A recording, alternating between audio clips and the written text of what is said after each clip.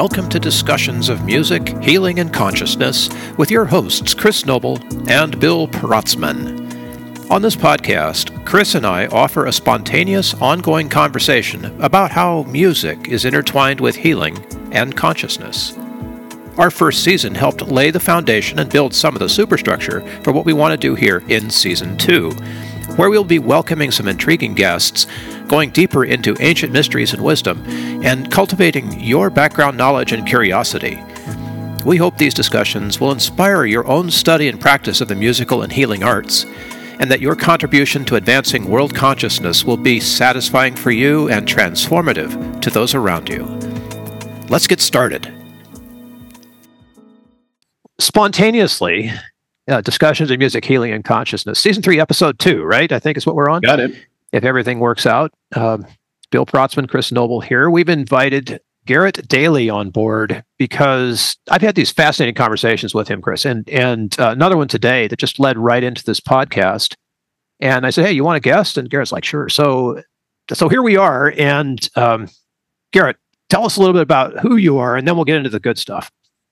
Yeah, for sure. So I live in Austin, Texas. Wonderful place. I've been here for about going on a year and a half, I guess, at this point. I am a philosopher. I run an agency called Ion Enterprises, where I don't normally say this part anymore because I find this is not great for marketing, but business philosophy and design. So my background, I've been working in, with, or on startups for about the last 10 years. That's been, I was raising for a company last year. The market kind of went downhill, which led me to Austin to meet more VCs and get ready for the next thing I was going to work on. And in the meantime, I've been helping my clients build brands, create pitch and sales decks and websites with kind of an emphasis on how do we take their philosophy, turn that into a comprehensible story that you can use to connect with people that share your values and are inspired by your mission and vision. So when you said Ion, that's A-I-O-N. Yes, I think I'm the only person that pronounces it that way, but the A is silent for philosophical reasons. Perfect. And that's where we want to go, right? Because just a little bit ago we were talking, and Garrett, so Chris, you're going to be blown away by this. Garrett has a theory of everything. And it's pretty solid based on what I've read so far and my own personal sort of biases about my current understanding, right? Can we start there, man? Sure. Let's do it. A equals I equals O.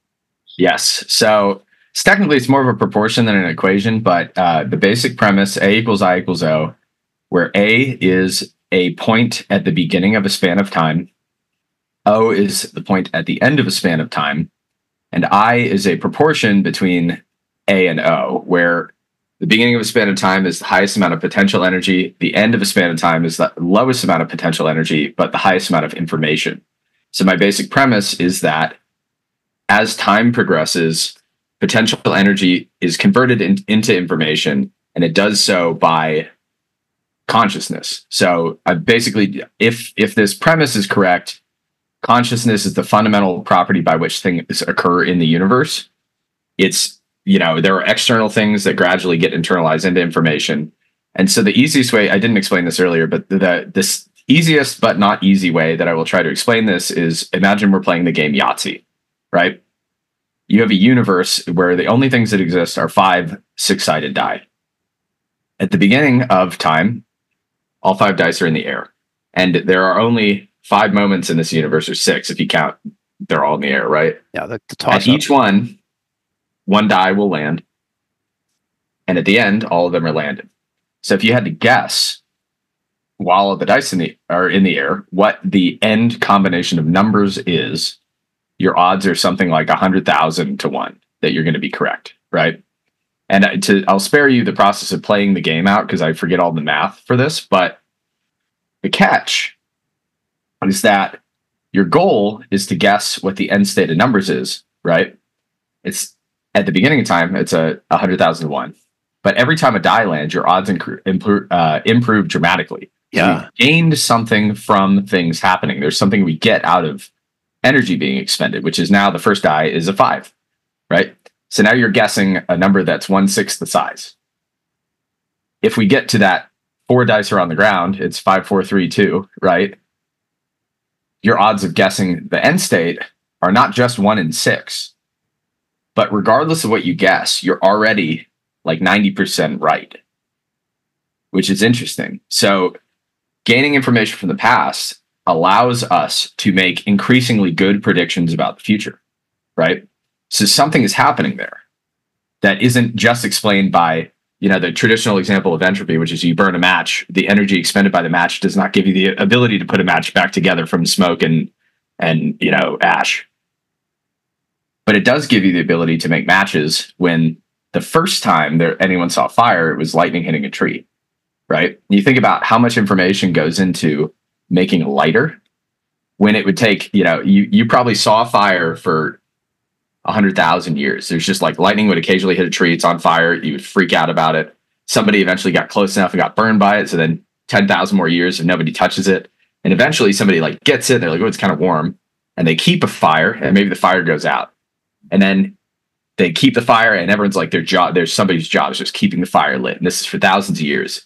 And eventually they figure out how to light the fire because they saw some sparks off of like a piece of flint on a rock. And they're like, oh, it's like the fire, right? All this slow process of gaining information, your odds are going from like 100,000 to 1 to whatever, 16,000 to 1. Yeah, less. Yeah. So we gain something from energy being expended.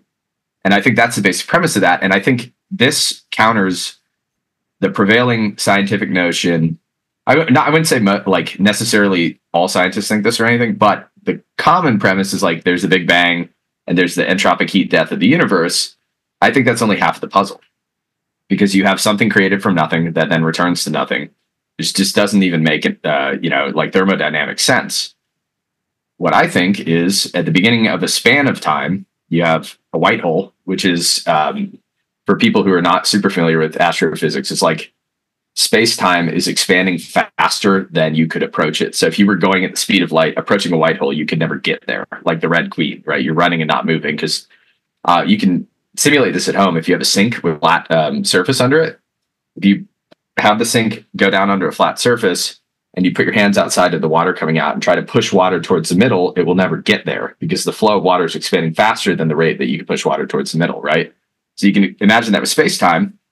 A black hole is the opposite of this. Space-time is contracting faster than light can escape. It would make good sense to me that these are just two different sides of the faucet, right? Like it's just a giant recycling machine. And you can imagine then that time is nonlinear. So out of a white hole singularity, you could have tons of black holes that emerge. And so now you have these weird paths of time and things are being recycled into different places.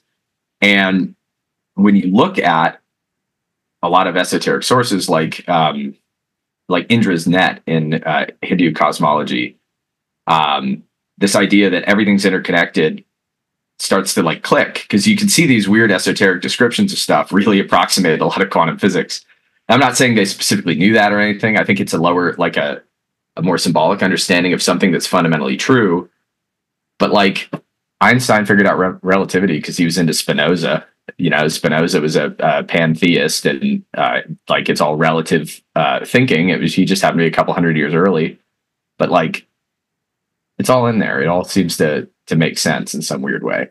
Is that a good explanation? Does that make sense? Yeah, that's working for me. Okay, that's awesome. It's so interesting. I'm glad you touched on the time not being linear, because that was going to be my question. Like, well, what about the cyclical nature of time or the nonlinear nature of time, and how does that play with this? But then the way you described it, it's like you're creating almost like a loop, like a circle in that white hole, black hole situation. It's like a donut revolving in on itself. It's a span of time would be like that, right? There's a guy who I've spoke to a few times, whose name is Howard Bloom, who has a thing called the Howard Bloom Institute. You guys would really like him. He was Michael Jackson's producer, as well as many, like he's one of the best publicists. He's one of the biggest publicists in like 70s, 80s. But he has, he got struck down with chronic fatigue syndrome. So he's like bedridden for a decade. He's also happens to be like a philosophical scientific thinker. So he's like 7 or 8 books that he's written that are like tomes, right? And he has, his thing is called the Big Bagel theory. which is the Bloom toroidal model of the universe, which is much to that effect, which is how we got connected originally. My buddy was doing some work for him, and then we had a conversation about this. But the same premise is that the universe is expanding out and then collapsing back in on itself in a perfect kind of loop. I tend to think I don't. This is all speculation at this point, because once you start talking about anything beyond the beginning or the end of time, there's no way of knowing. Like consciousness exists within time. Yeah. At least in our model of consciousness that we experience. Maybe if you take a bunch of mushrooms and you like escape time, you're having a different experience of that, but it's non-temporal, right? But at any rate, you can imagine different dimensions of universes that could exist. So the standard physics, let's call this a 0th dimension universe, is like it starts, it dies, nothing else is there, right? Which doesn't make sense. A one-dimensional universe is time goes in a line and it loops back into itself, right? There's no change. It's just like Nietzsche's eternal recurrence.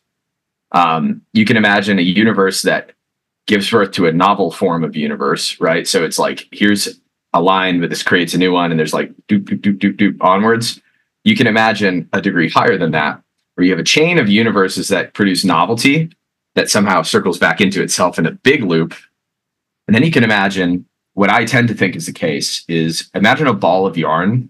It's like the Gordian knot, but you can pull strings out of it and there's like no clear beginning or ending. If you imagine, like, step out of time in your head, so all of the past, all the future, the present are all condensed down into a single point. Pretend that's a ball of yarn. And if you pull a string of yarn out, it reconnects to the ball. I think our lives are a lot like those threads, and it's time's relative. And I think time is relative to the observer. So we're the focal point for things occurring. When you're born, the universe is born. When you die, the universe dies, because you're just going back into this like singularity outside of time. And if you think about literally what is a white hole and a black hole, there's a singularity on either side of it. Just one of them spinning things out and one of them sucking them in. And it just goes back to that. Everything's in one little spot outside of time. And it just starts over again, right? So that tends to be how I think about it.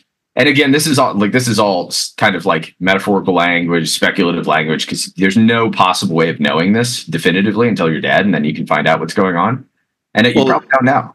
Right? Or you can, the near-death experiences, and I've had a couple of psychedelic near-death experiences myself, and have kind of gone into the realms beyond time. And it's very clear that personally, from my experience of that, like, that is kind of the home base, so to speak. Like, that's where our consciousness feels the most at home. And I have to wonder, is this physical reality, this experience that, consciousness wanted to create to experience itself in all these ways without even knowing, right? We forget that we're even part of the same consciousness and come from the same source of creation, that singularity, like you're mentioning. And so what I'm curious to hear, Garrett, like, what are your thoughts on that other side? I know we said it's all speculation, we can't possibly know, but I'd be curious. I'm sure you got thoughts on it. Like, what is your idea? What is that other side beyond time, the home of consciousness, so to speak? I would say this is, again, speculation. I would not make declarative statements about any of this. These are my thoughts. These are not even theories. These just worthy. I'm curious. There's no one alive who can hold you to it. So I know, right? Perfect. I think the question there's a really good article called "The Egg," and there's another. It's like a short story called "The Egg," where the premise is like, turns out you're dead, and then you're talking to God, and God's like, "Oh, everybody's you." Right. And then he's like, "Oh, well, tell me more about it." He's like, "Now you're going back. This time you're a Chinese girl in like 1400. And he's like, oh, okay. So I read that when I was younger, and I was like, oh, something about that kind of rings true. I also wondered, like, how you square it, because half of the world is like, you have one life, one soul, and half the world's like reincarnation's a thing. And I tend to find, like, my general hypothesis is that if you find like black and white dichotomies, that probably you're asking the wrong question, which if you ever read, Zen and the Art of Motorcycle Maintenance by Robert Pirsig. That's his premise is, if you get a paradoxical question, it's a moo question. It means like a non-question. So ask a different question. So it's like, okay, well, how could you have an individual soul and reincarnation at the same time? Right. And so what I think, the way that I look at this is, whatever the ball of yarn is, which is like, we'll call that like the sum totality of all being is the phrase that I like, or the most, I think the most accurate thing you could say is isness, right? Or that which has the quality of being, consciousness, awareness. Let's pretend that's half of the puzzle, right? That's the ball of yarn. Pure conscious energy thing, unmanifest Godhead, whatever. And then on the other side of this, you have the flesh, right? You have a body that's very specific. It's absolutely unique. There will never be another one like it. All of the cells have the DNA in it and all that stuff.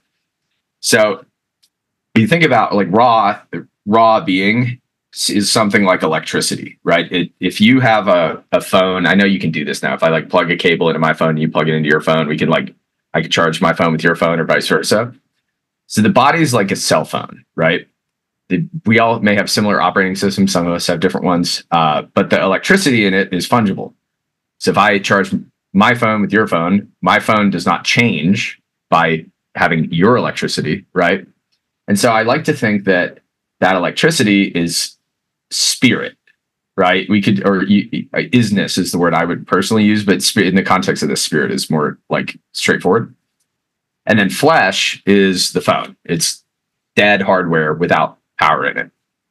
The intersection of those two things, I think, is the soul, which is totally unique, but that thing it's relative to the body, right? Like you and your experience of ego, of self, of being unique is temporal. And if you were to step out, like if you have an out-of-body experience or you have a high dose psychedelic trip or a near-death experience, there's that thing that happens where you're like, oh yeah, I just forgot I was a person and now I'm just pure consciousness. And then so I forgot about having a body and feeling things and stuff. And Joe Bolte-Taylor has this had a stroke. She's a neuroanatomist and had a stroke, and then it shut down the logical half of her brain, and she like couldn't perceive where her body ended and had no sense of self or no sense of time. And she's like pure consciousness. It was like absolute bliss.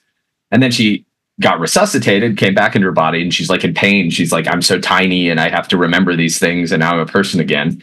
It's like, oh, okay. So I think everyone is that raw isness, and everyone becomes themselves by intersecting with flesh, right? And it's just, I think it's like the vehicle by which things occur, right? Flesh is temporal. Like the experience that we have is fundamentally temporal. Like things happen, there's causality, there's linear time. Outside of that, you have like raw consciousness. And the way that I like to think about this is like, if you were God, what would you do? Right? You do whatever you want. Okay, you did it, right? You have infinite time and power, and everything happens as soon as you want it. You just did all the stuff in as much time as you wanted to take, and now you still have infinite time and stuff to do, which sounds like you would get bored, right? Like you did all the stuff. So in the context of that, what's the only way you could get any kind of entertainment is pretend you're not God for a certain amount of time and have things happen, right? Because if you're outside of time, nothing happens. There's no progression. This is getting biblical, right? Maybe, that's the thing. I try to caution, like, I have a lot of philosophical things that I have strong opinions about. I would say, like, if you speak about this from a theological perspective, I'm very cautious to say any theological opinions, because I think that's a dangerous game to play, right? And if you look, like, as somebody that's read a lot of sacred text, biblical scholarship, you see that over time, I think probably most religions started out, and whoever started them was probably pretty close to right. Obviously, that doesn't necessarily include like random cults or hippie stuff, but what happens is that like the Tao that can be spoken is not the Tao or the Tao. So when you name these things and you attach words to it, the word, if I, God willing, know what I'm talking about or am anywhere close to it, the person who hears me may have a different association with those words. And then we'll piece together something wrong because they're getting it secondhand instead of trying to like find what's going on themselves, right? So, amen. Somebody has a phrase to the effect of seek the seeker, or don't seek the seeker, seek what he sought, right?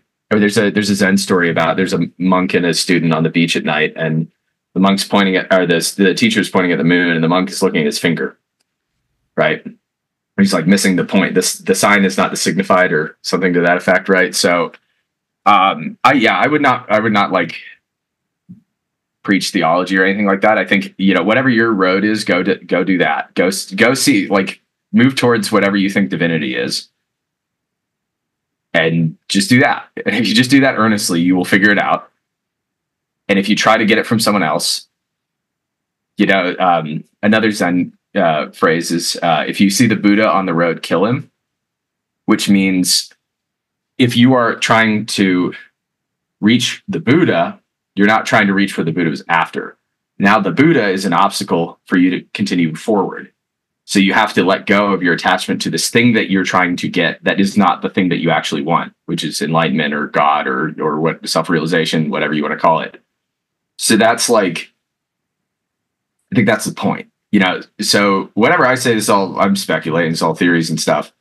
But the point should be go think about what you think's going on and self-reflect and feel your way into reality. You can't get there thinking about it, right? I'm acutely aware of that now. I spent all these years doing philosophy and I don't feel in my body as much. I'm just focus a lot less on thinking and a lot more on breath work and feeling your feelings and being present in the moment. Because I think it's more important than knowing any of this stuff. So that's exactly why this is such a relevant conversation, because Chris and I are acolytes of the potential understanding that we have ways to experience God experiencing us, or consciousness experiencing us, and that music and breath and these are vehicles for getting us there, provided we don't get all stuck on the stuck on the band or get all involved in the personality of it and just stay with the experience of it.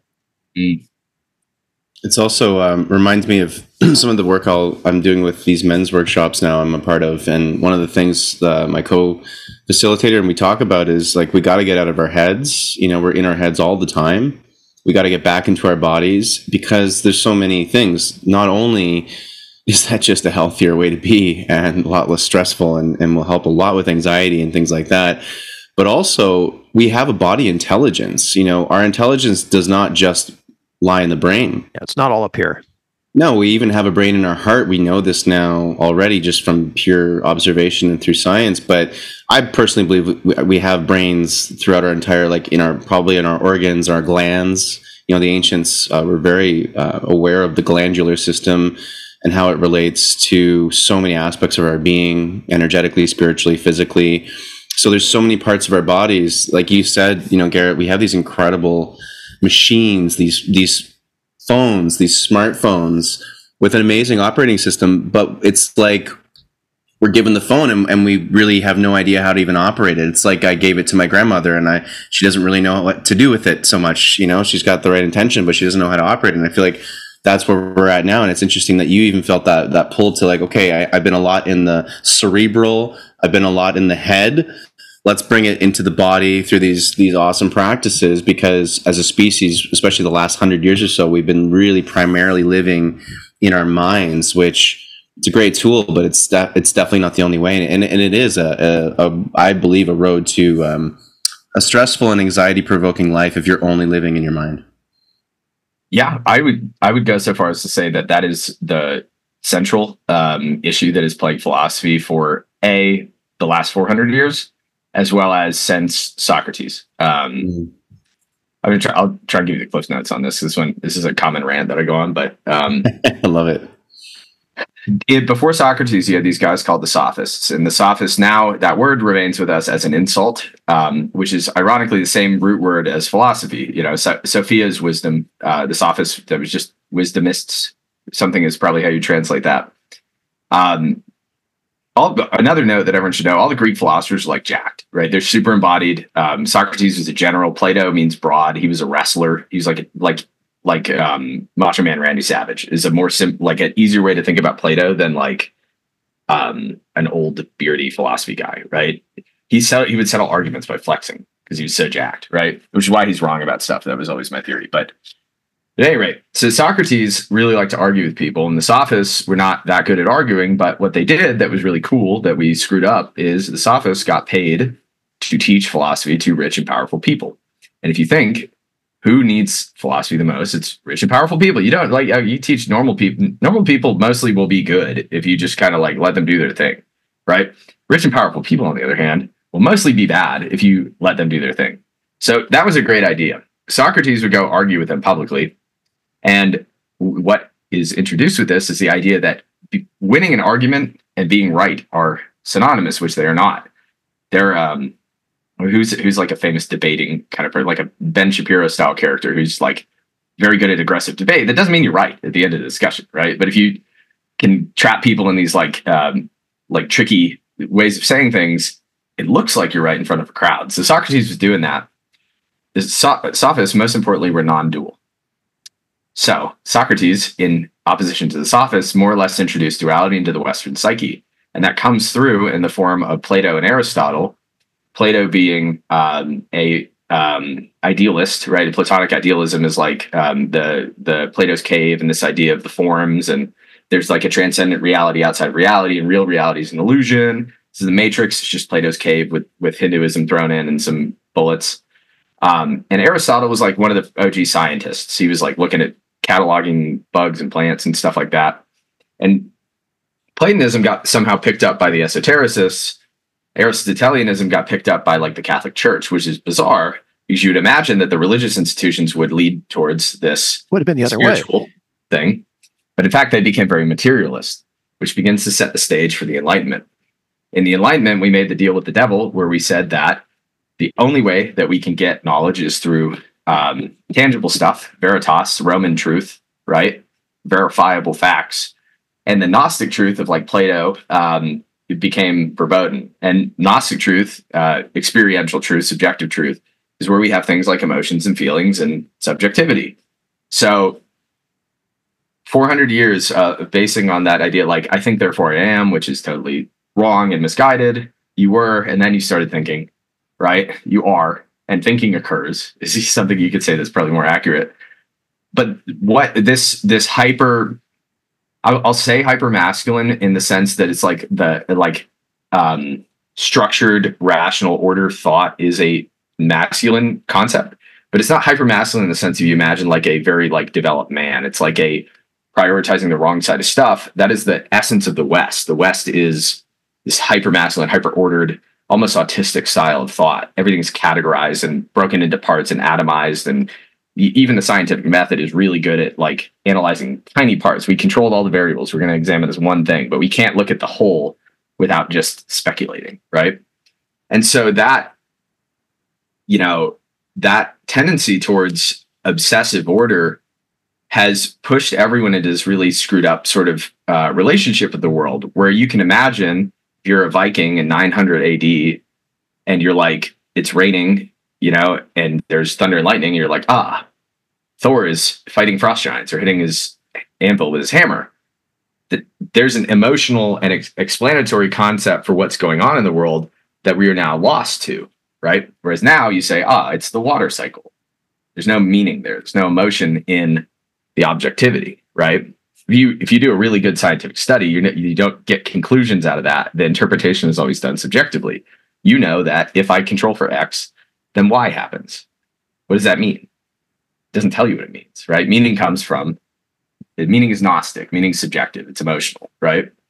And we demonize these subjective ways of knowing, which consequentially means that we demonize the feminine, right? And this is feminine in the broad sense as well as women in the material, but like people are both. People have both elements in them. So we demonize the feminine in men, and men become either these broken shells of dudes, or they become these hyper masculine, hyper aggressive, broken shells of dudes, right? And then women become hyper masculine in the sense it's like this extreme career orientation, trying to compete with men in traditionally masculine things, but also now they can't tap into their feminine because it's all demonized. And so everybody ends up worse off. Ironically, women are better at dealing with this problem than men are, because the workforce is largely women now. The people that graduate college are largely women. These women get stronger and they hurt inside, whereas men get weaker and they become like this visibly broken people. You like think about incels or school shooters or people like that, where they're just like, they can't function in the world. And so where I think this all comes back is simply that returning to the body, which is fundamentally dealing with the feminine, right? If you think about like the traditional model of spirit is masculine, flesh is feminine, right? Or you could say air is masculine, earth is feminine, right? Like Pachikama, Pachimama, like the Sky Father, Earth Mother kind of concept. And that recurs everywhere. Like Helios, the sun is masculine, the moon is feminine. All of these kind of like universal concepts relate to that. And we became so full of air, of mind, that we're not in touch, we're not grounded, we're not in touch with the earth, literally. Like you think of the metaphors even lead to that. So all this to say, in years and years and years of thinking about stuff, I realized, like, I thought about all this stuff and there's nowhere you can go there. You can't think yourself out of the thinking pit. You just think yourself deeper into the thinking pit.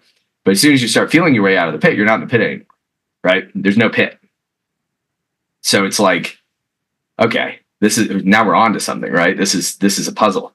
So and you can't solve the puzzle by thinking about it. So it's a tricky puzzle because as soon as you start thinking, you're trapped in the puzzle again, right? So I've spent like the last month, which is ultimately how Bill and I got connected, but just talking to a bunch of different coaches, breathwork coaches. I have a personal trainer now who's like a very meditative guy, and trying to figure out how to get out of my head, because it's just, it leads to the entropic heat death of the universe is like just cold, dead material mind stuff. You can't feel the spirit in being. You can't be present when you're thinking, right? I love that.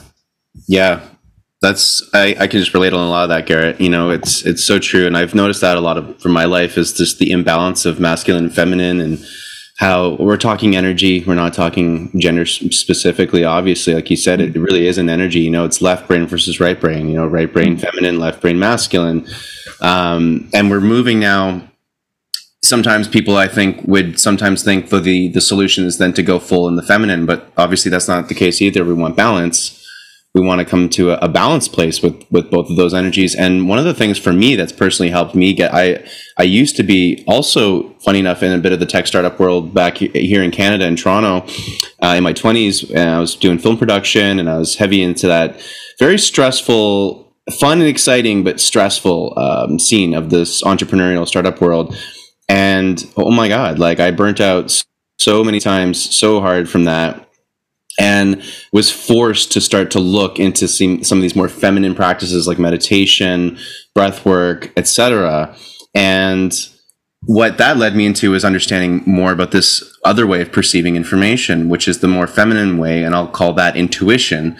And with intuition, that's kind of like the body intelligence or the non-physical intelligence. The way that this is my own interpretation of intuition, is how we can perceive energy or information, energy, maybe it's the same thing, through our different parts of ourself. Because everyone kind of perceives intuition differently, uniquely. So, and that's another thing I've also had to learn, was my way of perceiving this type of information is going to be different. So I was curious, Garrett, have you had any brush up with intuition? Have you had experience with that, or is that something you're opening up to more now? Like, how have you felt with, let's say, in the depths of a breathwork, exercise at that end state where you're very euphoric and you've got maybe feelings, let's say, of connectivity or something going on? Like, have you felt any sense of intuition more recently? Yeah, the interesting part, I would distinguish between so if you're familiar with Myers-Briggs at all, it's based on Carl Jung's theories, and he argues there are 4 fundamental cognitive functions, which are thinking, feeling, sensing, and intuition. So I would distinguish between, I'm naturally an intuitive person, as far as I'm an INTJ, so my first thing is introverted intuition. But I would distinguish between, the thing that I'm bad at is the sensing, right? And so you could say there's a difference between head intuition and gut, which I think those kind of work in a similar way, as in they're not rational functions. But for me, intuition as opposed to gut is like when I'm how a lot of this stuff popped in my head as I read tons of stuff, and then I would just have a splash of insight, but it's a cognitive experience, right? Versus my gut, which I'm not as good at listening to, where I've met people in the past and my gut will be like, oh, something's off. And I would ignore that. And then like 3 years later, you're like doing business with this person. You find out they're like crazy or something like that. You know what I mean? And you knew the whole time. You didn't listen to your gut. So where I would say like that, the sensing side of stuff is so foreign to me, right? As somebody that like, I was a nerdy kid who lived in his head forever. Being able to like feel feelings and stuff, that's like, I feel, I was explaining this to someone. It's like, you think you're good at life and you think you know all this stuff. And then you discover, hey, there's this other part of life and you're like a toddler here, but not like a real toddler, because a real toddler is actually really good at sensing and being embodied, right? You're like the mental equivalent of a toddler at this task.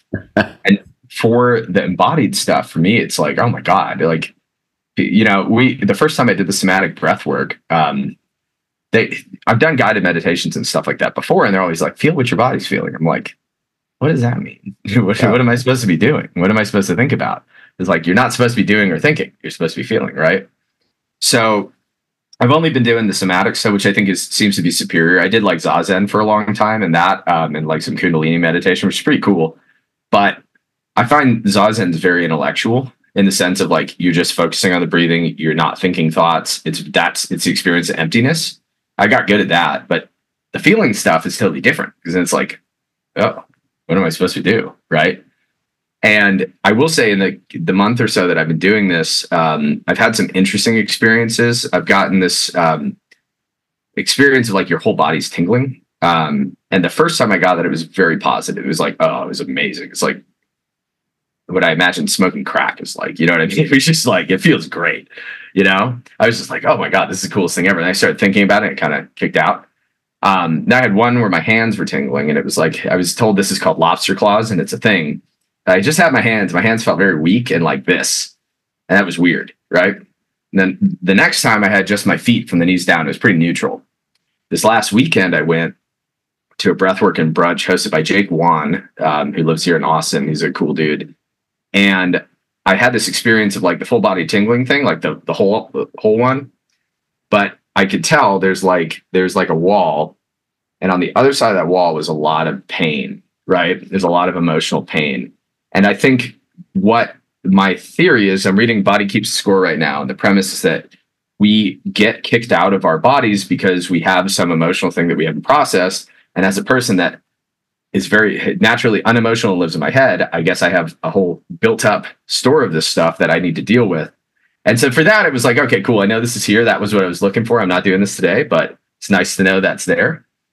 And I'm going to work up to dealing with that. But that was where it started to click for me. It was like, the really cool part, though, is when I ran into that wall, then I could see this pattern in my head of thoughts that I had. That was the default. Oh, I'm about to feel emotional pain.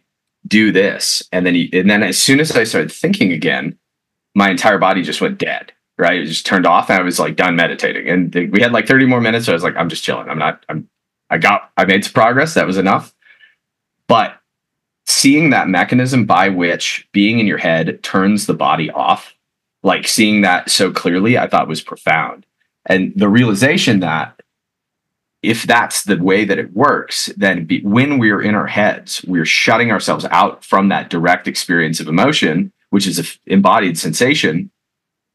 And that's the way we protect ourselves. It's like that everything in the book, which I've just been reading, theoretically for a month, has like clicked.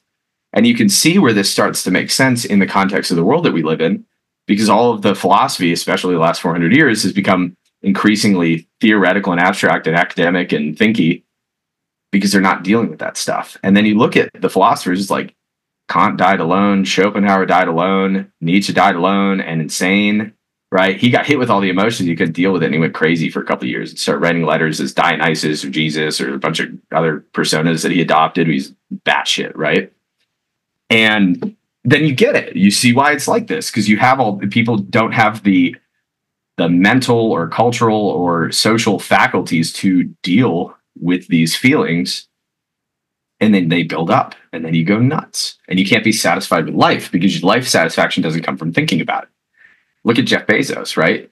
You end up being one of the richest guys in the world, and you have a wife who loves you, and you cheat on her with some like trophy wife person, like, because you're still not satisfied. You had everything you ever possibly could have wanted. because you thought your way through it. You weren't allowing yourself to feel it, right? And I just think that's so tragic. And So I don't want to end up like that. Sidebar here, because I've been working with post-traumatic stress veterans for a long time with music. And in that space, you kind of like, you understand the research that's happening. So it would be post-traumatic stress disorder research. The psychologists and the researchers in that field are learning that trauma is a doorway, not a wall. The wall that you're talking about in your guided meditation is the wall that a veteran who's traumatized has to break through, that anybody carrying post-traumatic stress has to break through. And not only do we have all these modalities now for people who don't want to break through that wall but want to feel good anyway, right? But the very few who use the modality to break through the wall are discovering, and research is supporting this, including folks like Bessel van der Kolk and Body Keeps the Score, that it's not post-traumatic stress disorder at all. It's post-traumatic growth, PTG. And they have this name for it that is informed by everything that is not thought, right? It's not a thinky thing. It's an experiential. It's a not head brain. It's below the neck a process. And this is just a theory of my own now, but I suspect that what they will find is that the body is a processor for trauma. And that to grow in this way that we have thought ourselves out of for so long demands that we take all of the trauma that we've accumulated in the last 400 years, collectively and personally, and digest it. Yeah. And the trauma is where it's not only where your growth is, but I believe it's also where your path and purpose is, oddly enough. It's the stuff that brings you the most pain and suffering is ironically what you're probably meant to be helping the world with. And now you're in the wisdom literature, from Job to everyone has said, I mean, in your own Egyptology kind of stuff, you've just the story of Osiris. I mean, there's so much of this. It's like, hello, people, we've known this stuff for thousands of years. So why are we still chasing the other? Working so hard to think our way into a solution that doesn't require thought. That's the puzzle, right? Because you try to think yourself out of the thinking pit. You can't do it. It just makes you dig deeper, right? And then you go insane. I saw this quote today on Twitter that was like, wait a minute, there's something good on Twitter? Oh yeah, you got to follow the right people. Twitter's great. Yeah, for sure. There's a quote to the effect, I'm going to paraphrase this bad, but if something to the effect of, it's not emotions that drive people insane, it's rationality that drives people insane. Because nobody, poets don't go crazy, but the poets that go crazy because of the rationality, because they're trying to think their way through this stuff, like Poe, right? Poe had a rational streak, and that's why he's all morbid and depressed and stuff. Whereas you look at somebody like The Irishman, John O'Donohue, David White, but turning in the widening gyre, the falcon cannot hear the falconer. Yeah, the ancient guy. He's not ancient. No, I know. Dang. Okay, I'll find it. I'll put it in the show notes. So people you're listening will find this poet. Keats? One of the Ellie? It's Keats, like that era. Keats or right? Yeats. It's Keats or Yeats. I always get them confused. I think it might be Yeats. Yeah. Is it turning in the widening gyre, the falcon cannot hear the falconer, and mirror something is loose upon the world? It's so I'll good. find it. And the beast slumbers to Bethlehem to be born, or something like that, or slouches to Bethlehem to be born. Yeah, like that. I don't know. When you see like great poetry, it's because they're tapping into this thing, and great poetry predicts the future. Like if you, Paradise Lost predicted the Enlightenment by 100 years, right? Moby Dick predicted the death of God by 100 years. I mean, H.G. Wells, come on, like. Yeah, look, predicted Isaac everything. Asimov, Arthur C. Clarke, people, man, they were 100 years ahead. So that begs the question, then what is it about the emotional mind that knows stuff 100 years first? It's because our bodies can perceive things that we cannot rationalize yet, which then is also, okay, potential energy is being expended. The body is processing it and then converting it up into information, right? So I think the point, to the point that you made, is as we're experiencing this stuff, the point is not that we're supposed to be absolutely, totally 100% present all the time. Because if you look at the stroke lady, Yeah, when she had this experience, Jill Bolte Taylor, she couldn't like use her phone or function at all, and her body's like failing her, right? But she was absolutely present, having this bliss experience. Like if the idea, like you look at God, you die, or like you can't look at God unless you're dead, is like the absolute experience of presence is being outside of time, right? Like to witness pure divinity is you no longer exist.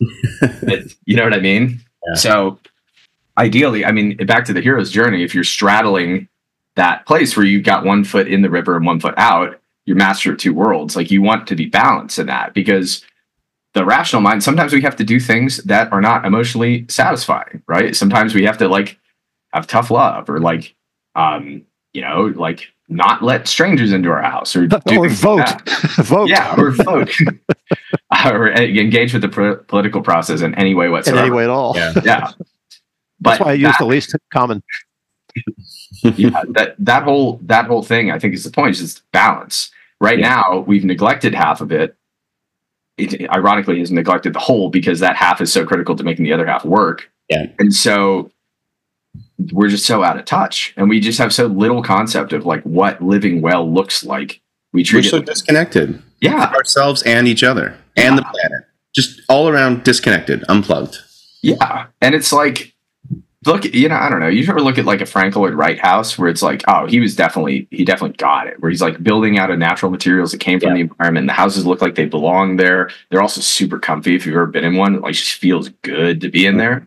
Like the feng shui is really good too, right? Like the energy of the place feels good. That's what I'm saying. Like you can use the rational mind in harmony with nature, because it's part of nature, right? But when you have pure rational mind, you get like brutalism. You get like this awful modernist architecture where it looks completely abnormal and not natural whatsoever. Like everything in North America. Yeah, straight up. Like most modern developed places now are like that because of reasons. But I just imagine us moving in such a way. Like, you think what is the most like utopian possible world that's ever been depicted? I think it's Rivendell and Lord of the Rings. Yes. There we go. Amen. There it is. Because any sufficiently advanced technology is indistinguishable from magic. The elves are obviously magic. Yeah. You have this, it's like in harmony with nature. It's also extraordinarily, breathtakingly beautiful. That's what we should be aiming at, is how do we make technology invisible? How do we live in total harmony with nature? But also, like, I love air conditioning, right? My house is like 66 degrees. It's still too hot in here. I'm not giving up air conditioning. You know what I mean? I lived in a tent before. I'm not doing it.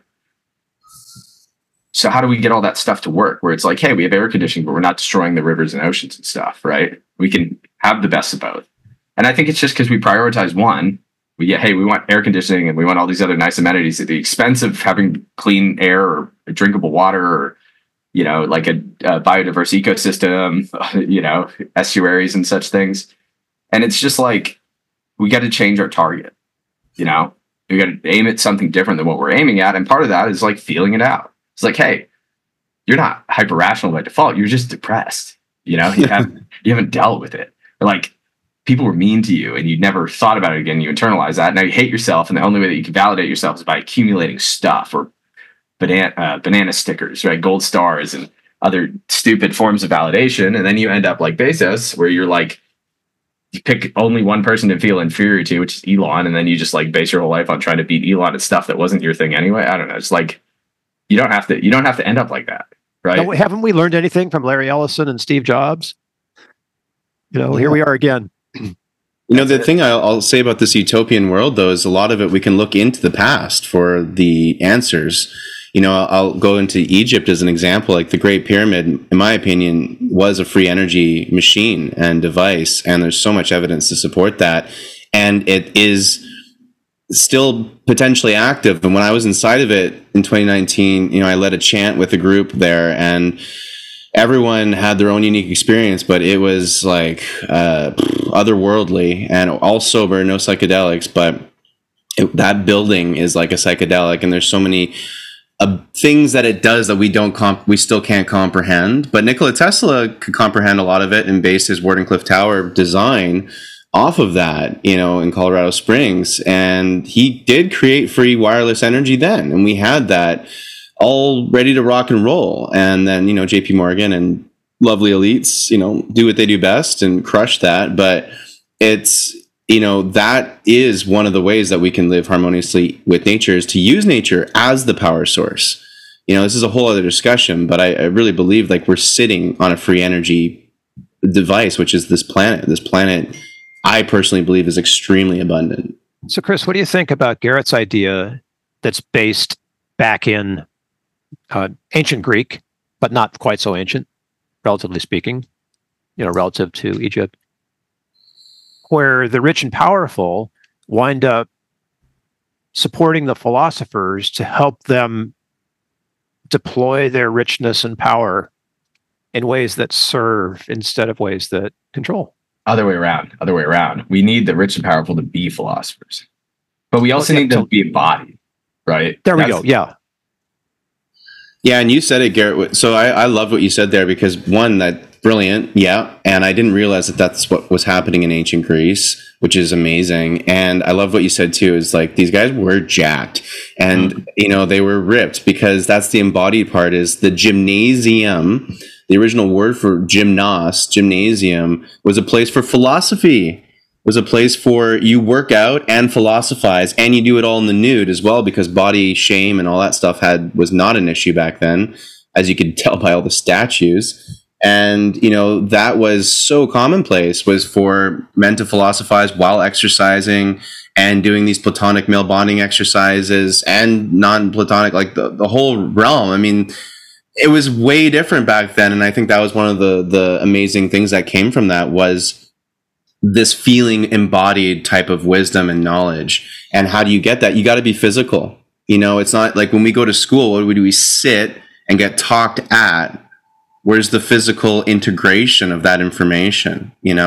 Whereas newer schools that are coming out now, thankfully, are, they have a garden space, and they're teaching you how to actually grow your lunch that you then eat later on. And so you're getting to understand the full cycle of what's happening by experience. I think that's what we're moving into, and that's what's needed, Garrett. I love what you're saying, man, because it's like, it's just so bang on. Like, we are not embodied, and I think that's one of the biggest things I try to teach or even just show by the way I live my life for men and for just anyone, is to like, we got to move. That's why I love to DJ and play music, and I do my ecstatic dances and dance therapy events for people to come out, consciously move your body, shake off all these emotions, shake off all the anxiety, because it is in your body. I mean, I can validate that 1,000%, Garrett, because that's been my journey, which is embodiment over the last 7-8 years for me. It's been everything. It's been the most important shift for myself, and I love how, though, your intellectual brain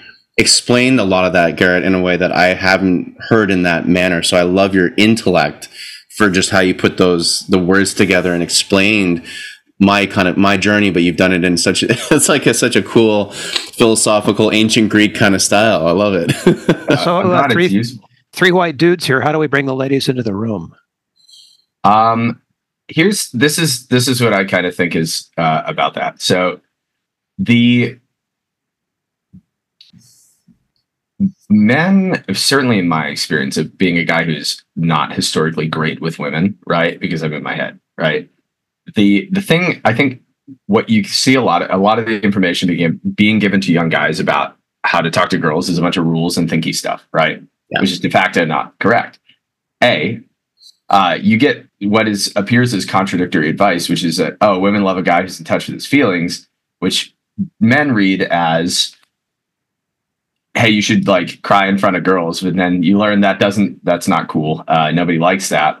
What that actually means is being present and embodied, right? And being comfortable and at ease. And when you are comfortable and at ease, you give that energy off. And now people aren't intimidated by you, because if you come up and you're breathing shallow, you're talking out of your head, even if you don't know that you're doing it, you're creeping people out on a subconscious level, right? Yeah. So, but the road to get to that place where you're embodied, which again, I'm not here yet. I'm in the process of trying to learn this. I think in the process of doing that, you're going to live in accordance with your purpose and probably get in good shape, probably be working on something you care about, and probably have some means to provide for yourself and others, right?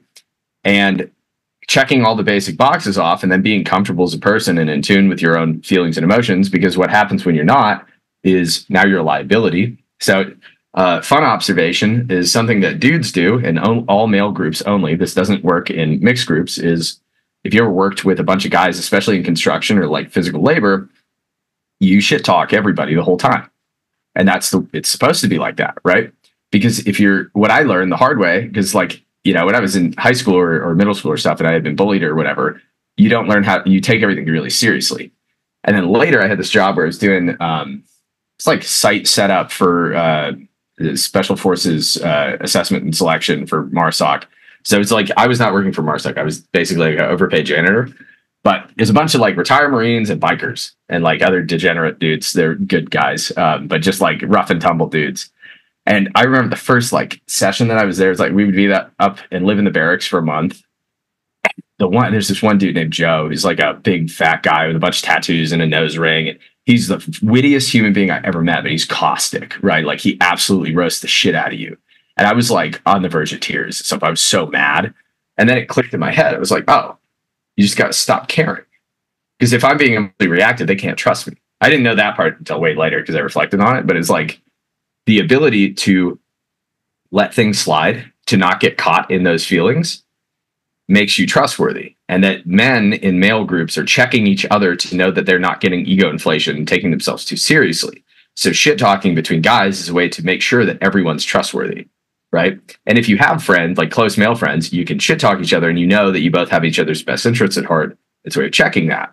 So that same kind of thing, that ironically being able to process the emotions adequately, but also remain emotionally unreactive, where, hey, I'm going to have these feelings, they're not going to change how I act, creates comfort for the people around you. And so when men can do things like that, meaning men need to have all male spaces where you can go have these experiences, especially like male motivation, which is like, hey, go like get off your ass, go do that shit. Why aren't you doing it? That's great. You also need this other kind of emotion where it's like, hey, it's okay to have a bad day. It's okay to feel depressed. It's okay, whatever. But I think that comes more from women, and traditionally at least. And being able to engage with both of these types of emotions, which is like the don't react, go get shit done mode, and also, hey, it's okay to take the time to feel these things, creates this kind of person that's emotionally comfortable in such a way that people around you can feel that, which starts to open up to having these mixed spaces where people feel comfortable. Because if you ever like the difference between, say, a frat party, which is this, like hyper masculine environment where a lot of times people feel uncomfortable and feel uncomfortable for the right reasons because it's not a comfortable environment, versus like a group meditation where everyone's in a nice headspace and everyone's like welcoming and safe. That's the thing we're missing a lot because we don't have the appropriate breakdown for these kinds of spaces. So like there's a place for all female spaces, which fortunately there's a lot of these now, especially I've worked with the branding stuff for a couple like all female mentorship groups, whereas these men's spaces don't really exist a lot. And it's kind of demonized because the impression that women have, for probably rightfully so, is that, oh, they're being kept out of X, Y, and Z. Whereas when you have those mixed spaces, the dynamic's very different. And you need to have mixed spaces too, obviously. But what you don't have is a place for men to go have the man outlet where you don't have to feel like the women are going to judge me. I can feel my feelings. In Austin, especially, I found a lot of these groups where, like last night, it was a bunch of guys that were like eating meat and smoking cigars, but also just talking about emotions and stuff, which is like, to me, is just profound because it's like that wouldn't have happened 10 years ago. You know what I mean?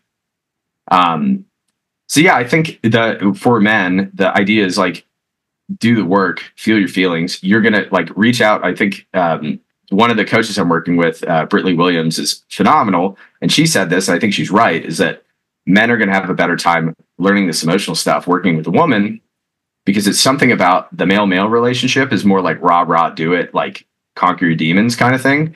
Whereas the male-female relationship with the stuff is like, there's a certain kind of non-judgmental, feminine, emotional resonance that men are starved of. And the normal experience of men is that if you have this, if you try to have this emotional resonance with women, especially in a mixed space or something where there's a lot of status games and stuff going on, then you immediately feel judged. And if you try to express yourself emotionally, you don't have to learn that twice. You're done. You're not going to try again. You learn that young and then you never do it. And then you build this shit up for years and years and years. So the men have a job to do for themselves, which is go get physical, do the hard stuff, find other guys that you can have support you and talk through a lot of the stuff in a logical way with them. Cause that's the man talking about stuff is a lot of just like, this happened because of this and this happened because of that and X, Y, Z, don't do this, do this again. Right. Whereas the experience of doing the work in the feminine way is like, how does that feel? Right. And then just feeling it. And you're probably not going to get that from guys because I don't think most guys are good at this. Right. So you got to do kind of both of these things. And if we can get guys moving in that direction, I think everything else will start writing itself because that comfort that comes from a guy that is comfortable. It's like people use the word confident. And I think that sounds like something else, but like that inner ease of a person that's comfortable with their feelings and comfortable in situations because they have like an internal sense of security that comes from having done the work, that when that radiates out, everything else starts to get fixed because you're setting the example and you're demonstrating what good looks like. So I think it's just, especially if there are young guys listening to this, the sooner you start moving towards that, the better your life is going to be. Yeah. And that's your job. Everything else will sort itself out. You can figure out what you're doing for work, right? You'll figure that out, but just start doing this because nobody's going to tell you to do this. And it took me like 10 years of doing philosophy to even start running into this because I had exhausted the thinking, right? And got nowhere with that. Yeah, and I'll just add to that, Garrett, because you're touching on something that for me has been something that's happened very naturally in my life, and I'm really grateful. But I realized I'm kind of an anomaly, and I recognize that, and it's so I've been very fortunate for many years to have like an equal parts female friends as male friends, and that doesn't sound crazy, right? But it actually is a ratio that doesn't exist for a lot of men, I find, especially if you identify as straight or anything in that ballpark. And so for myself, I've benefited so much over the years from my own emotional and embodiment development because I've had all these amazing feminine and female friends to lean on because they do get emotion and they understand it in such a deep way that it's just like some of the most soothing and like lovely conversations are with these amazing women that of course you like any human being you want to connect with on some level of like there's someone that you could just talk to easily. But, those are really important friendships to start thinking about developing for those, watching and listening as well. Like it's also really important for men, especially to start developing relationships with women that are not sexual, right? Like that, those are great too, but those are typically the only type of relationship that most men will develop and build with a woman. Where's the friendship? Why can't we also have that? And that then, because as you do these embodiment exercises, like you're saying, Garrett, and you're so bang on with it, is that you become more embodied and then you become more at ease and you start to do things that also help with your sexual energy and to transmute and alchemize that sexual energy from becoming something very lusty, which a lot of women, that's obviously a common complaint, rightfully so, of feeling unsafe around a man because they feel like that creepy, clingy kind of energy from a man. That's basically unhealed sexual energy and untransmuted sexual energy that doesn't know where to go. And when you're doing breath work and you're meditating and you're hanging out with really good people that are a good vibration for you and eating good food and reading philosophy and go, having these experiences, having a solid community, that's where you can start to transmute. Those are all things that help transmute that energy. And you just become a safer, more easy and easier person to be around. And people will gravitate towards that for sure. And then on the flip side, I've been very fortunate to meet a lot of men who are in touch with their emotions. And you're likely going to meet more of them going to these breathwork events and these meditation events and things like that where like-minded people. When I went on these expeditions to like South Africa and Egypt, following my love for alternative history, and I met some lifelong friends there and some of the men that I met there who are on these like pilgrimages or whatever you want to call them, like these kind of like we're all seeking truth on these trips, and these men were so embodied, and we could talk about the depths of our traumas and emotions, and to be able to do that with men is also super powerful. So it's, I think, kind of one of the common things we've been talking about is balance, right, in this whole conversation, and balance is absolutely what's needed to bring us into this, I'm very optimistic with the future, despite what is shouted out from all mainstream, tabloids and everything. I'm a firm believer, like you said, Garrett, we couldn't have had even guys getting together, smoking some cigars, having meat, and talking about their emotions. And it's enjoyable. And, like men, obviously we crave it. We've just been so conditioned for so many centuries that's a weakness. And in fact, the irony is that it's a superpower, and it's absolutely our power. And when we come more into that, that's when we're just this amazing, unstoppable force, 100%.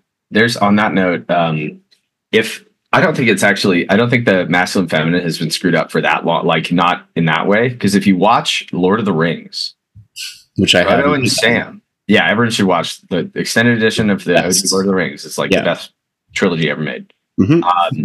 Frodo and Sam, and actually all the guys in that movie, with the exception of the bad guys who are very obvious, have like really healthy friendships. And like Frodo and Sam are super emotionally expressive. Whereas nowadays, everyone's like, oh, Frodo and Sam are gay. It's like, no, that's a healthy masculine relationship that is so foreign to us now. And I think a lot of that comes out of Hollywood, and there's a lot of weird things that have gone on with that in the last like 100 years. But that's a great benchmark. Look at Sam Gamgee. If you could be anybody and you just aim to be Sam, Sam's a perfectly normal guy who's like totally perfectly well adjusted. Like that is a absolutely normal, healthy person. Right? He's obviously a hobbit, but you get my point. No, he's the most sane one out of all the hobbits too. Out of all the people, he's like just a normal, down to earth guy, right? And I think that's a good reference point because it's so uncommon. Or another phenomenal masculine character. He's not in the movie for very long, but the Duke in Dune, the dad of Paul in Dune. I thought he was like the best, like embodied, present, like wholesome masculine character who's also a badass, right? Like they nailed him. He's not even in the book. I don't think he's in the book that long, but like, that movie's flawless. But that's what those ancient archetypes, like the Egyptian gods or the Greek pantheon of gods, like these were these idealistic forms of the masculine and the feminine and what we can become. It's like they are the example of what we all have that, capability of becoming when we're balanced. The difficulty is the relationship, right? And recreating that relationship for both men and women, although women are going to be better at it because they have certain superpowers that guys have to learn. Yeah. And being comfortable with the one-on-oneness of that, with the small community of that, the tribe of that, rather than being like, I'm going to change the world because that dilutes the opportunity. On that note, that you said something really insightful there.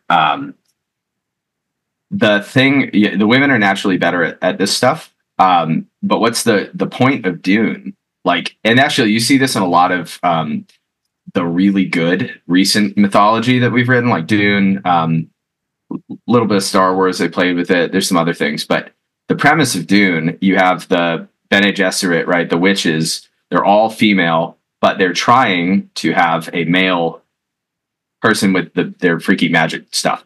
And whenever they have the men, they can start learning it, but it kills them, right? But if there's any of them that go through that ceremony that makes them like have the magic powers, and they survive, that one is like, he's supposed to be the savior. He's like the king of the world. So that as an archetypal story is awesome, right? It's the idea is that the king, the leader, right? Which is the highest masculine archetype, the king, is the guy who learns the feminine magic and masters it. And this is also in Wheel of Time, right? So I only read the first one. I have the second one around here somewhere, and I will not watch the show because they messed this concept up immediately. And this is so central to the plot. But the premise of Wheel of Time is you have this recurring hero, and there's an immortal evil, right? And the recurring hero shows up in different eras to fight him, and that's the way that it goes. And he always gets killed, and he just keeps coming back. The last time that the hero showed up, there's the masculine magic and the feminine magic, right? He used the masculine magic and did something wrong, and it permanently corrupted the masculine magic. So now any man who's born with magic goes insane, right? Because they're corrupt, which is like, oh, what does that mean? It's like the masculinity is corrupted, right? We have this corrupted form of it. But the one who's able to fix that is also the hero, right? So you see, it's the same exact story that we're telling. And these are newer stories, right? This isn't like an old-timey story. This is the new story where there's some kind of thing to learn in the feminine, and the man who can do that becomes a complete person. They become the king, right? The kid being the complete person. And so on that note, I'm going to rattle off a list of books for the listeners if anyone's interested in what we just talked about. Obviously, the Eye of the World is the first book of Wheel of Time. Dune. For nonfiction, King, Warrior, Magician, Lover. 3 books, He, She, and We by Robert Johnson. Awesome. Awesome. They're so good. You read them in that order, by the way. But they're tiny, too. They're the 3 best books of their short length. But Wheel of Time is Robert Johnson. No, Wheel of Time is Robert Jordan. These books are Robert Johnson. So just be cognizant of that if you try Googling, because I mess this up every time. And then Iron John by Robert Bly, which is a book about a myth you've never heard of, where he talks. It's the best individual book about man ever written. It's this myth you've never heard about, the process of becoming a man through a bunch of different stages. It's really great. And David Data's Way of the Superior Man. Oh my gosh. Yeah. Data is really present with me right now. Chris, have you guys had a chance to explore that together in group? Oh yeah, my co-facilitator is a huge David Data fan. We bring a lot of his teachings into our workshops. Yeah, big time. He is. I'm so glad he didn't get shuffled off into oblivion, because he was way ahead of the curve on this stuff, and he's really masterful about it. So, Garrett, thanks for reminding me. Oh yeah, here's a good barometer for young guys who are watching this. So I came home, or I was seeing my family last summer, and I walked down into the living room. We were having a family party or something, and my younger male cousin was watching an Andrew Tate video, and I had to tell him, I was like, dude, this is not it. You know what I mean? And the thing that a good litmus test that you can tell as a man, if you're talking about masculinity, femininity stuff, is if you're talking about it in a way that makes women uncomfortable, you do not get it yet. And you can tell when you read David Data that he does not creep out women, right? Something about, you could tell he's fun, and he's a weird hippie guy. He's all into the tantra stuff, but you can tell he's easy, and there's nothing creepy about it. But there's a lot of the masculinity stuff is written by dudes that you could imagine are probably going to creep out women or make them feel uncomfortable. That is probably not the person you should be listening to. Robert Bly, who I love dearly, he had a thing called the mythopoetic men's movement, where he's a poet. So when you read Iron John, he's written a bunch of poems that are in the book he's using to explain stuff, which is in itself is cool. But in the mythopoetic men's movement, he would take a bunch of older guys and younger guys. He had the premise that the only way that men become men is to be initiated by older men. And in the absence of older men that initiate younger men, boys will initiate boys, and they become frats or gangs or other maladjusted people, because presidential candidates, perhaps. And you can see that's a recurring thing, is you have to, masculinity has to be earned. It has to be conferred. You have to do something to become masculine, whereas femininity is you're a woman now. People are paying attention to you in a way that they weren't before. You have to, this is a thing that's been thrust upon you, right? Which is very different. So men, the man has to be made out of it. For the father to be born, the son must die, or something like that, or the boy has to be killed. There's a scriptural thing like that. That's where you get the traditions like bar mitzvahs or the vision quests, in native cultures, things like that. That was what Bly did. So he would take the older guys and the younger guys, he'd go out in the woods and do man stuff, chop down trees, start fires, and then they would write poetry and talk about their feelings. And it's oh, that's awesome. That's so cool. You know what I mean? Because it's that's what you can imagine. Think about samurais, right? If you, I like a lot the King, Warrior, Magician, Lover spectrum. I think that is a really good idea. The 4 masculine archetypes. So you have Philosopher King, which is King Magician, right? That's a common phrase in society. We think of a great person would be a Philosopher King. You also have Warrior Poet, which would be Warrior Lover, and that is 2 axes, right? You need to be all 4 of these. You need to be able to lead and make good decisions and be thoughtful and care about other people, which is King. You need to be able to assert yourself and protect people and take action aggressively, which is Warrior. You need to be able to be creative and crafty and artsy and think of things like Steve Jobs is very much Magician energy, Magician King, right? And then you need to be able to relate to people and be emotional and stuff, and be a poet. That's Lover. And so if you look at the four of these, things that balance those out, you see people that have these qualities together, like Sam Gamgee is in no way a king, but he's got warrior in there. He's got lover in there. Like he's definitely got that warrior poet thing. He's got some king, especially by the end of it. This guy's when he's helped like destroy the ring, and goes back to his home. He's got some kingly energy.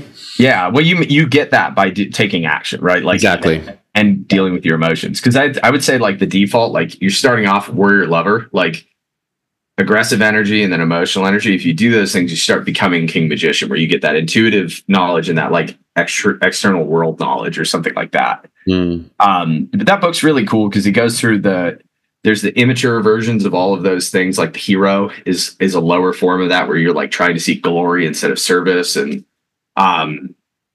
the ways that they get corrupted is you have like the tyrant or the impotent king instead of like the actual leadership. And then by Robert Johnson, he talks about like the Fisher King and Percival and that myth of like the impotent king and what happens when the king is impotent, like the land dies and goes to ruin. So all that stuff's interesting, and all the answers are in mythology, right? That's the thing that makes mythology is that it's true on a higher level than facts.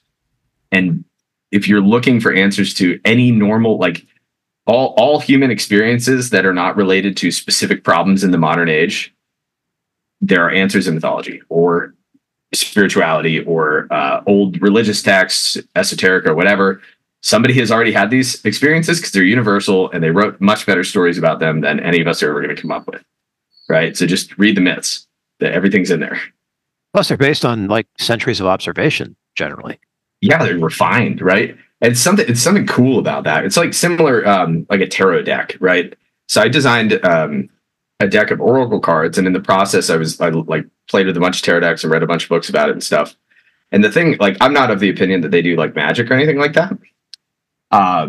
But when you see what like they are, which is hundreds of years of people accumulating symbols together that evoke universal experiences, you start to understand it's the same thing mythology does. There are these archetypal universal truths that we all go through at some point in our lives. And if you can learn how to relate to these symbolic approximations of reality, like, then your life becomes sacred, right? Because you're experiencing this universal story that repeats and repeats, and you just get different parts of it. Like one day you're Icarus, one day you're Prometheus, right? I'll just add in quickly, Garrett. I was like, you brought up the Oracle decks and tarot, and I'm like, oh, that's so cool that you brought that up, because again, I've been surrounded by some of these amazing women, and some of them are tarot masters, and obviously men do get into that too, but it's mostly a female still dominated, let's say interest or area of study. But I've experienced like wild things and readings from some of these friends of mine through tarot and oracle, where I'm like, my logical brain's at a loss, like no idea where you got that like bang on information, like eerily accurate, and I've had this so many times where I'm like, well, I don't know what's going on, but I know there's something, certainly, dare I say, in the magical realms going on, because it's something we don't understand. I mean, that's what magic is, right? It's like phenomenon, or maybe not. I mean, this depends on how you believe in magic. If you're coming at it from the traditional, like ancient Egyptian origins of magic, practicing magic, or are we talking about like just pop culture magic, where it's just describing something we don't understand, right? Because, yeah. So I'm curious as to, have you experienced anything in maybe less explainable in that realm? So I think symbols are the language of the unconscious and the archetypal, right? So this will be the last tangent, Bill. The Greeks had three kinds of time. One of those is Chronos, which is linear time. It's very easy to understand. If you're shooting an arrow, you're going to hunt a deer, right? You're shooting an arrow. Chronos is the time from when you let go of the arrow till the arrow hits the deer. You have Kairos, which is the right time to do something. You could say this is something like the present, but it's also action related. So it's like Kairos is when you can let go of the arrow to hit the deer, right? Or it's like that moment of the hunt. And then Ion, which is cyclical mythic time, which is the archetypal experience of hunter and prey over time, right? Like Artemis and the deer, or things like that. So from my understanding of tarot, there's the thing that you can't account for is randomness, right? So serendipity, chance, coincidence, magic, whatever fate, all of those things live in the gray area of randomness. Shuffling a deck creates opportunities for randomness. So if something was going on, it would go on there. But what I think is going on is the people who create, and it's tons and tons of people contributed to tarot decks over the years, and they get refined like mythology. They get refined into these very potent forms, right? That just like, if there was something in a tarot deck that says like, oh yeah, on Tuesday, you are going to get hit with a piano, right? Then people would pull that card and be like, that's never going to happen. And it would never happen because that's a hyper specific thing that's not archetypal, right? Outside of cartoons.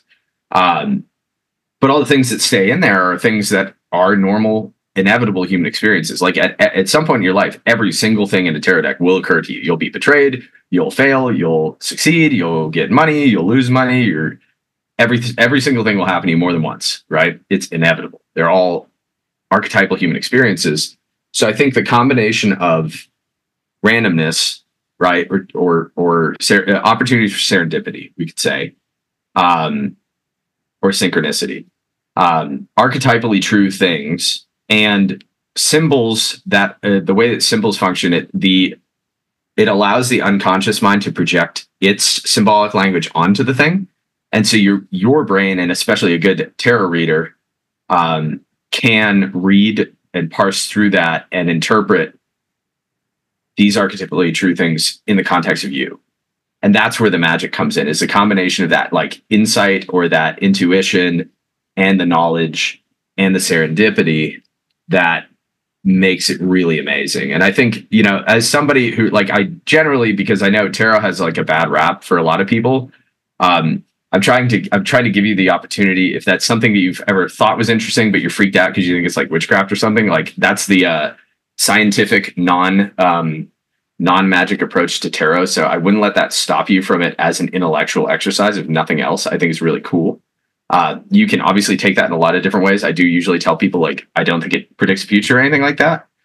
But if you like Carl Jung, if you like mythology, it is as sophisticated as any of that stuff. It is so cool.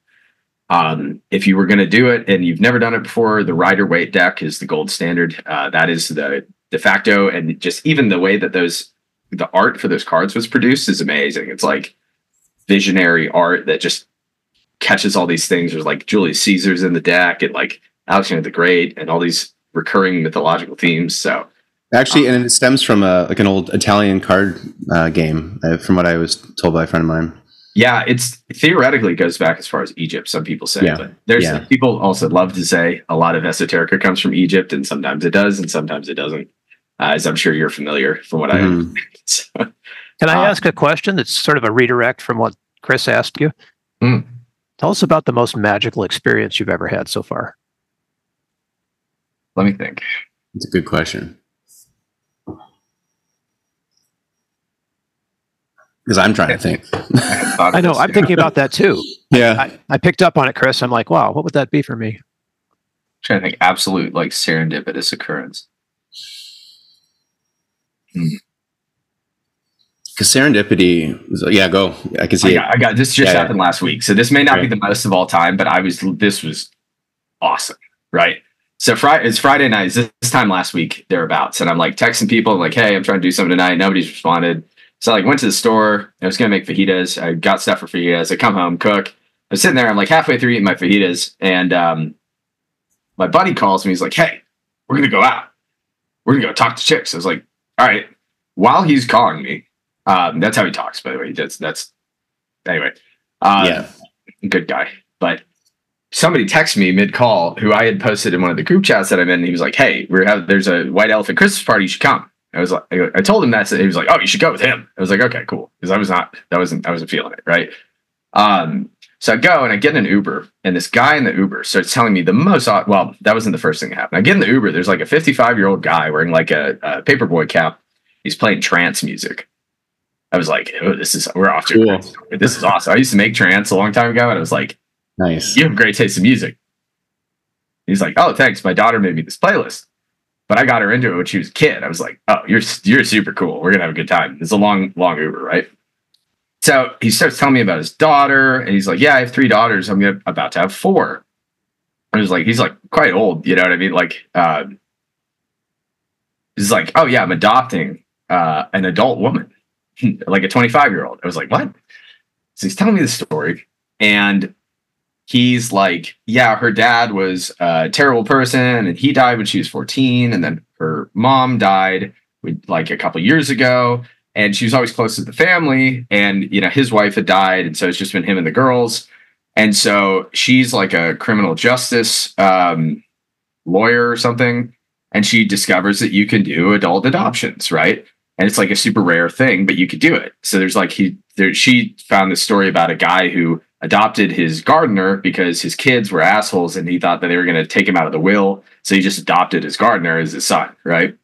So anyway, so I'm enraptured by the story, right? He's like, oh yeah, so she asked him to rename, like she wanted to take his last name, but he also, she asked him to change her middle name, right?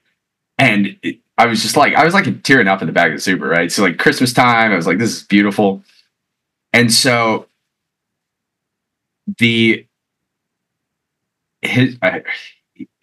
her new name was, her name is,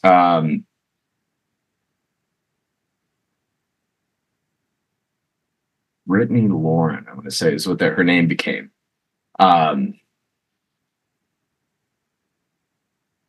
Yeah, I'm sorry, I'm forgetting this part because this is critical to the story. So anyway, he tells me the story is great. I had a great Uber. I go to this party. I just get in there. I'm talking to my buddy who invited me, and these 2 girls walk in, right? And they know him, like, hi. And the order that they introduce themselves to me is the same name as the girl in the Uber, which is like Danny Lauren. That was it. It's Danny and Lauren. So somebody's like, hi, I'm Danny. Hi, I'm Lauren. I was like, no way. What are the odds of that? Right? I was like about to not go out. Last second before I committed to other plans, I get invited to a different party. I happen to get in this Uber with this guy who happens to tell me the story. And then I meet 2 people who are named the same thing as the girl in the story. And then they invited me to a different party the next night. So I went to that too. And that was great. And I met a bunch of other people. So just insane. That was like, we're batting way above chance there. Is there a requirement to make any meaning out of this? Or can you just allow it to be? It was just awesome. That was just, there's no like grand takeaway. I was just like, that was not chance, right? And that's for both of these events, by the way, were the best things I've done this month. They were just like, in Austin, you have these parties where it's like a normal party, but then people do like gratitude things at the party.